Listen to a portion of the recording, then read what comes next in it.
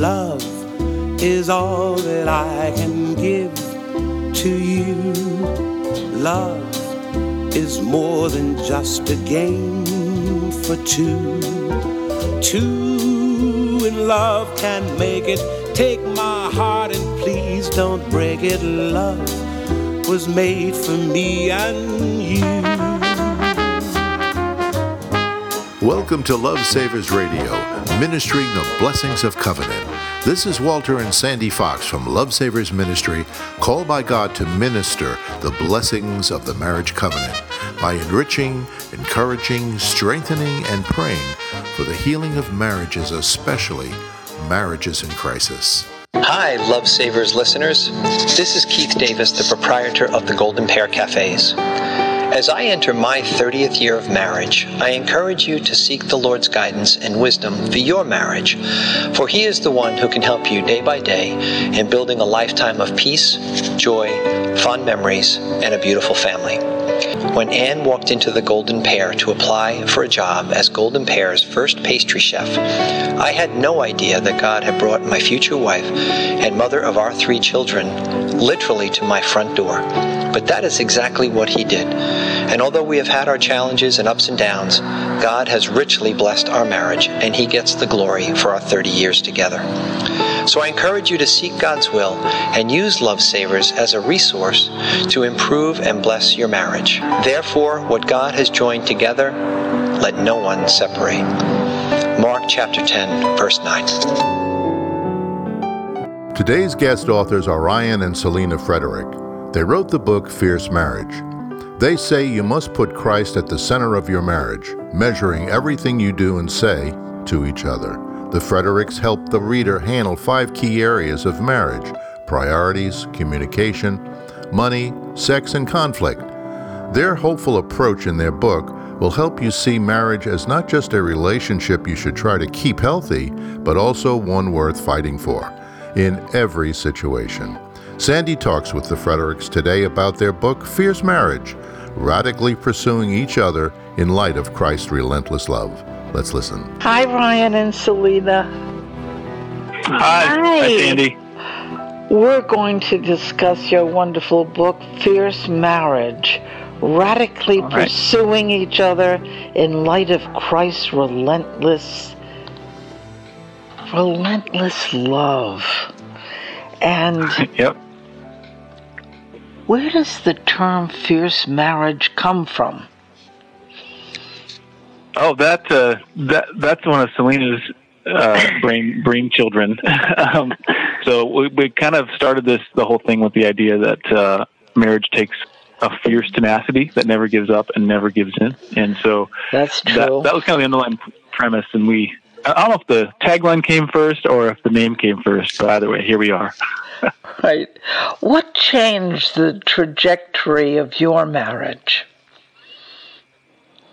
Selena? The trajectory of our marriage. Well, in reference to the book, early on, we went on kind of a European tour, I guess, more or less, and we had just graduated college, and Ryan had been sick kind of that last month or so, doing through finals and all of that, and we thought he just had kind of the flu and was getting over it. And we decided, we found a job in Switzerland for me to ride horses and train and kind of do some stuff that I love.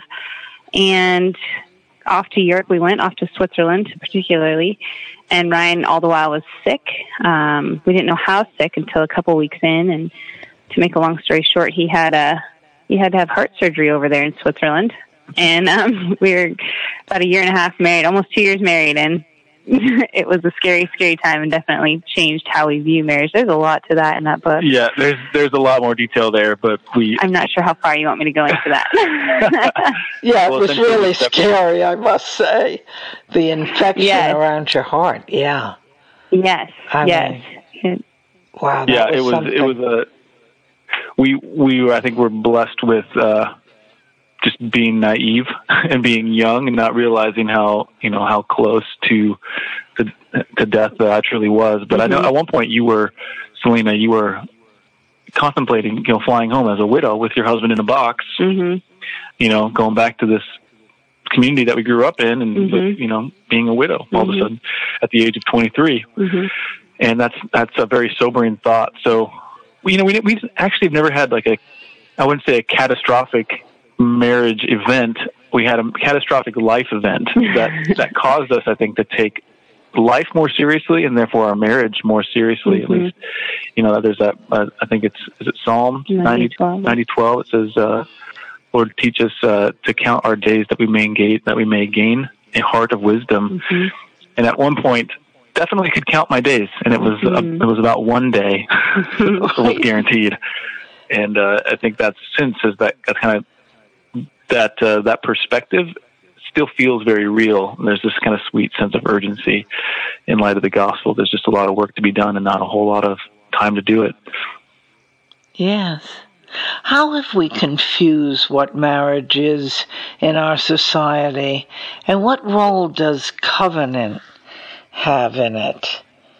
Would you comment on the magnitude of covenant, the rock of covenant, the power and purpose of lifelong commitment? Yeah, covenant's one of my favorite topics to talk about, right? Yes, it's one of my favorite themes in Scripture, because it's God's chosen avenue to kind of govern His relationship between Him and His people, right? And so there's conditional covenants, there's unconditional covenants, and I think you asked the question, how have we kind of missed the mark in terms of marriage, or how we kind of twisted it? And I think society as a whole, we tend to see marriage as just a step in our own self-actualization, right? In our own becoming who we want to be as people. And, I think we do that on a lot of levels. You get the job that you want because you want to say you have that job, so you can have the income that you want, so you can have the things that you want. And I think we kind of lump our marriage into that, in that we, as long as what that does is it tends to just discount the whole idea of covenant, and it turns it more into a contract, and it's an exchange, meaning that, as soon as you stop being the spouse that I want you to be and serving my needs the way that I think you need to serve them, meaning that you're not making me feel the way I feel like I need to feel about this relationship, as soon as that ends, our relationship is on the chopping block. That's when divorce then becomes an option. And that's clearly not what covenant is, as we look at the theme of covenant in Scripture. Now, granted, it's a different type of covenant than God's covenant with His people, but the heart of it is the same, in that it's not conditional in many regards, and that's not what love is. I think we spend a lot of time unpacking love and redefining love and redeeming this idea of love, and kind of realigning our own understanding of it with Scripture's definition of it and not the world's definition of it. And it ends up giving us covenant's the only avenue adequate enough to let love become love, to let love take full bloom. And contract would never do that. So to answer your question, I think in summary is I think we view marriage as a way to, as a means to an end that is ourselves and my own happiness, when really marriage is a means to another end, and that's our sanctification and our relationship, and our relationship with Jesus, our relationship with each other, but also our ministry in light of the gospel. Yes, at the some final chapters in the book, you give examples of covenant, biblical covenant. Do you want to share a bit on that with our listeners? Yeah. So the covenant chapter, like I said, it's one of my favorite topics. It was actually the first one that I wrote, and it was way too long. I think it was supposed to be about 5,000 words, and it was about 16,000. And so we edited that down to about 10 total, and then cut it in half and put the biblical covenants in the back. And so, so what you see in the back, and we really value God's word clearly, and we value using our minds to the glory of God and understanding these themes in Scripture. So we convinced the publisher to keep it in there as an appendix. And so what you're referring to is in the appendix is the biblical covenants. We talk about the Adamic covenant, the Edenic covenant, the Noahic covenant, and all the different the Abrahamic covenant, the Davidic covenant, and what all those covenants were. And what I love to see, and I hope we've illustrated this, is you can see this common thread of covenant throughout the whole story arch of Scripture, right? From Genesis to Revelation, you see the covenantal character of God, governing the relationship between God and His people, and we see what's even really cool and how it pertains to marriage is that covenant is so the relationship between God and His people is so often likened to a marriage that we have to take note as married people. And so, and I think there's one part, I think it's in Ezekiel, where, God is calling the people of Israel a faithless bride. And He's just like railing against them because they've just betrayed Him and turned their back on Him. And it's like all of this really he's very, very hurt language.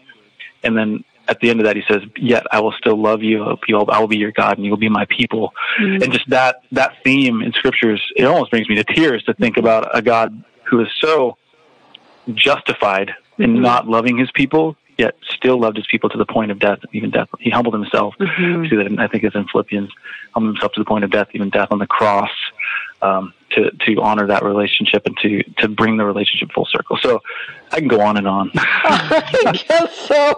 Right, okay. But I'll go on now. How have you seen priorities influence your marriage and others? Priorities. Influence, yeah. Selena, go ahead. Oh, priorities, yes. How they've influenced our marriage. Well, priorities are a big hot topic, I feel like, in marriage. Yeah, we definitely tend to think of them as a list. And, if I woke up, I had time with God, I took care of the kids, I'm off to work, I did this or whatever. And it's, I think for us, God's really shown us that there's a better way we can steward, I think, this idea of priorities. And that's through, we've developed kind of a concentric, it's not new, I don't think, but it's helped us understand how to approach priorities, and it's been like a concentric type circle. So if you can envision like a target, how there's different circles and they kind of go in and in, you have like the center of your circle, which essentially is God and Jesus, and then kind of your first disciples, which is each other and your family, and then out from that. And so the idea is that God being the center of your relationship, the center of your life, the rock, everything, your relationship with God, everything else kind of exudes out of that. It radiates out of that. I like the picture of like you're throwing a rock in a pond, and it's not that, like you were saying, we have a list, right? Like if I've gotten my devotions out of the way, right, I can really do what I want to do. That tends to be the mindset. But really, like if our priorities are right, Christ is in everything that we do, and He's motivating everything we do. I love this verse from Acts 20:24.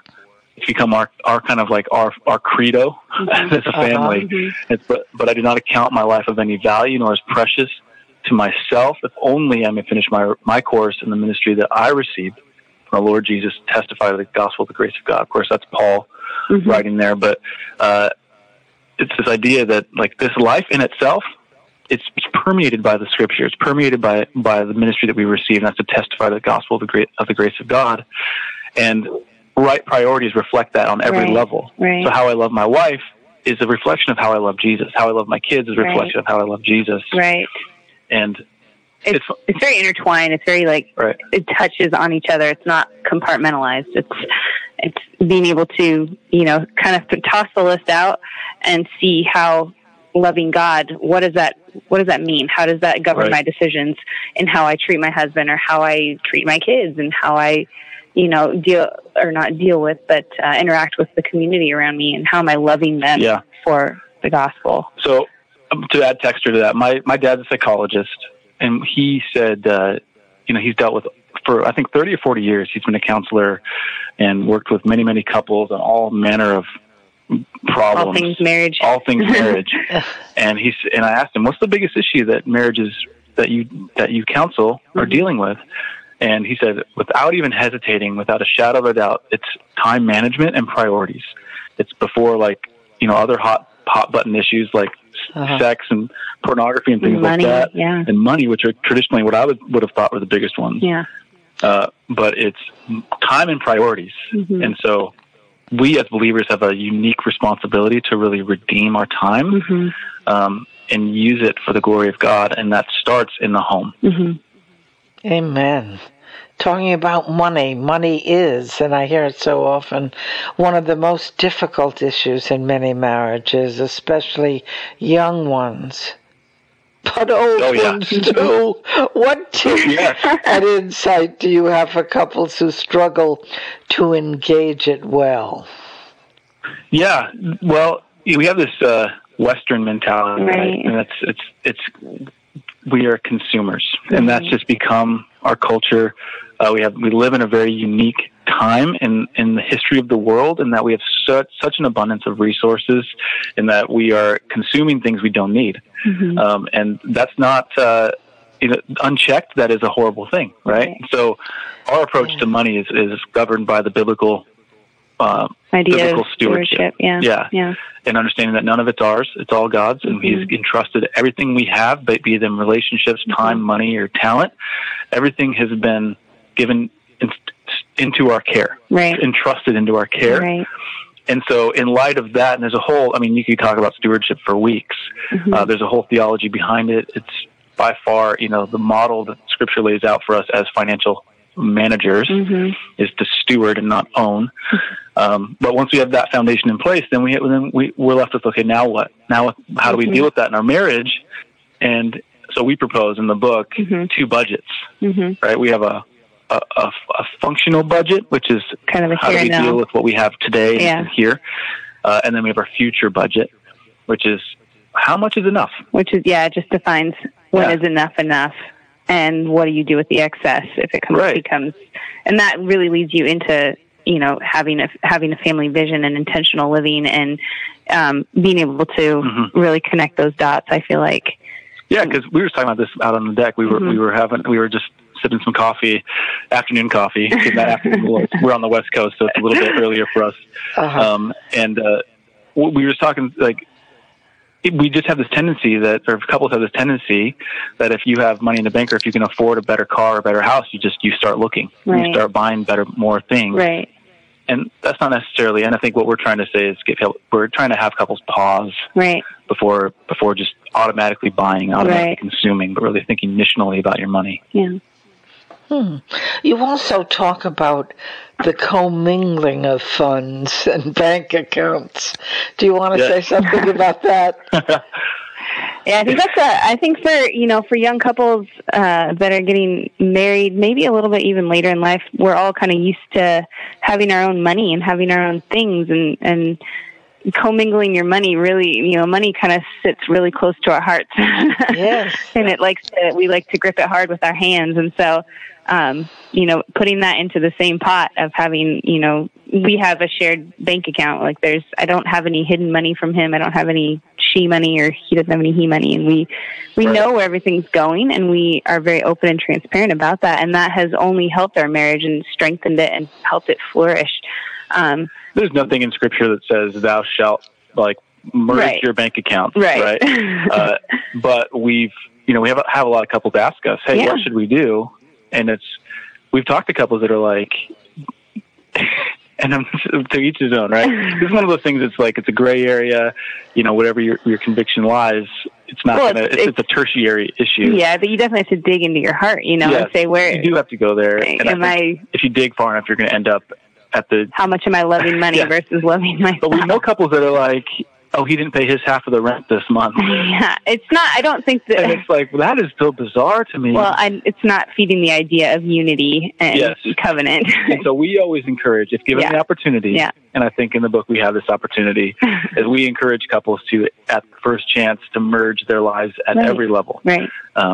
So marriage is not just a symbolic thing; it's an actual thing that happens, and that includes bank accounts and things like that. So right. In the book and on your podcast, you speak candidly about sex and intimacy. Why do you think there's been such an avoidance of this in Christian circles, talking about it? What can the church as a whole do better in talking about it? Yeah, that's a really good question. I think that the church, and it obviously depends on where you were raised and what kind of church you were in. There's a lot of different expressions of this, and as far as dysfunction, I think across the board, churches have been dysfunctional historically around the area of sex. And I think most of that dysfunction comes from a worldview, or at least a philosophy that's more rooted in Stoicism than it is in Christianity, right? And what it is basically this idea, or Platonism is another. Like, I think Platonism is a branch of Stoicism, but we're not talking about philosophy here. But essentially, it's that the idea that sex is carnal and therefore it is evil, and I think the church has kind of inadvertently adopted that same kind of, oh, it's gross, we shouldn't talk about it, it's shameful in itself, regardless of how you're wielding this tool, right? Yeah. And so I think it's our responsibility as leaders in the church and in parachurch organizations to educate around the idea of sex. Right. And I think go ahead. But also make it clear that it's a good gift from God in the right context. Go ahead. And I totally agree with you. And I think that it falls under, having a discipleship, like a good relationship with somebody and being discipled by them. I think that's where it functionally kind of works itself out. Because I remember being a teenager sitting in the girls' talk at church, and they're like, sex is only good when you're married and all of that. And I fully agree with that. But to have somebody walk alongside me, like, then either through the transition of marriage and whatnot, because that did affect me, that perspective affected me of, abstinence, and then stepping into marriage. Like, I didn't have somebody teaching me and showing me this is okay. Like, we can talk, if you feel these ways, it's okay. Like, I don't think people are having those relationships with each other, like woman to woman or man to man, and in under this umbrella of discipleship. And I think that we are not doing ourselves any favors by ignoring it. And there's a healthy conversation to have around those things, I think, because the world is constant relationship, I think, is huge. Because when we got married fairly young, 20 and 21, and it wasn't like all of a sudden, oh, I'm married, now sex is great. Right. Because you had all this back history of like abstinence. It's off limits. Right. And then all of a sudden it's all in limits. A whole new world, and you're like, what? And then you pile on top of that, expectations that you're and even like sinful expectations and sinful experiences in the past on both sides of the equation. And so you really have to. It all comes down to having solid discipleship relationships that are walking you through these complex issues, because the world is so loud about it. Right. The church is not. It's not time for the church to be silent. Right. Right. There can be conflict, as we know, in any relationship, especially in marriages. What advice do you have for couples to do that well? Handling conflict. I think the most tangible advice is to fight naked. I thought that was funny when I read that. Yeah, it still is. When you read it, do you understand there's a literal application and there's also a figurative application? I think the literal one's the more hilarious one. Right. I think we tried it once or twice, and it's hard to stay mad when one of you is disrobing. It's hard to disrobe when you're mad, right? But I think what I seriously mean by that, and I think that is, if you're fighting and listening to this, and it's one tool you can use to literally fight naked. Diffuse. But even it diffuses the situation sometimes. But figuratively, if you think about being naked emotionally and naked from a spiritual standpoint, and that when you're naked, you can't go into battle and carry weapons if you don't have armor, right? And you're a lot more vulnerable without armor. It also means you're a lot more transparent. And I think the idea is to just go into battle. Don't take any low blows. Like, don't bring those weapons in. The you always, you never, you're just like your mother. Right. Remember this hurt that I'm throwing in your face. Right. All that kind of stuff. Yeah. It's taking on the perspective of reconciling versus, being right and winning the fight. We're working towards reconciliation. If that's always kind of in the back of your mind, not to say you won't ever say things you don't regret, because literally God knows we've been there. But it will, I feel like, cause you to want to repent, and come back to each other and reconcile. Yeah, and it's easier to listen to if you get, and again, to use that same analogy of taking your armor off, and like you don't have your helmet on, like open your ears, listen to what they're saying, internalize what the other person is saying. Don't just wait until they're done so that you can say what you want to say.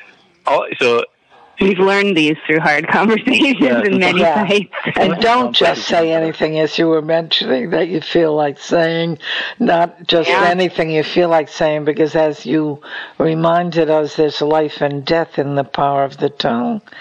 And we want to have life, right? Yeah, absolutely. Yeah. How can we find the power to love when affection and feelings wane? Does it mean we're falling out of love?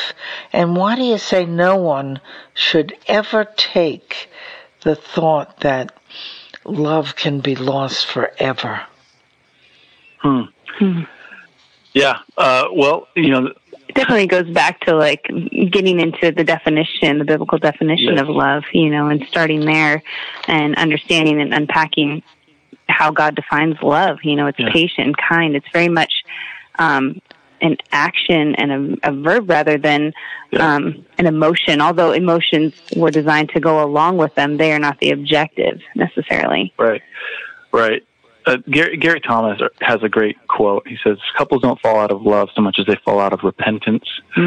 And I think what he's getting at there is that we harden our hearts toward each other, and that creates barriers between us. And oftentimes lack of repentance is hardening our hearts toward God, hardening our hearts toward God, and not recognizing sin for what it is, and not recognizing His holiness for what it is. And so, to the couple who feels like they're falling out of love, or their spouse is falling out of love with them, I would say, pray, love anyway, look to Jesus for all you need, because we read in Scripture, He's given us all we need for life and godliness.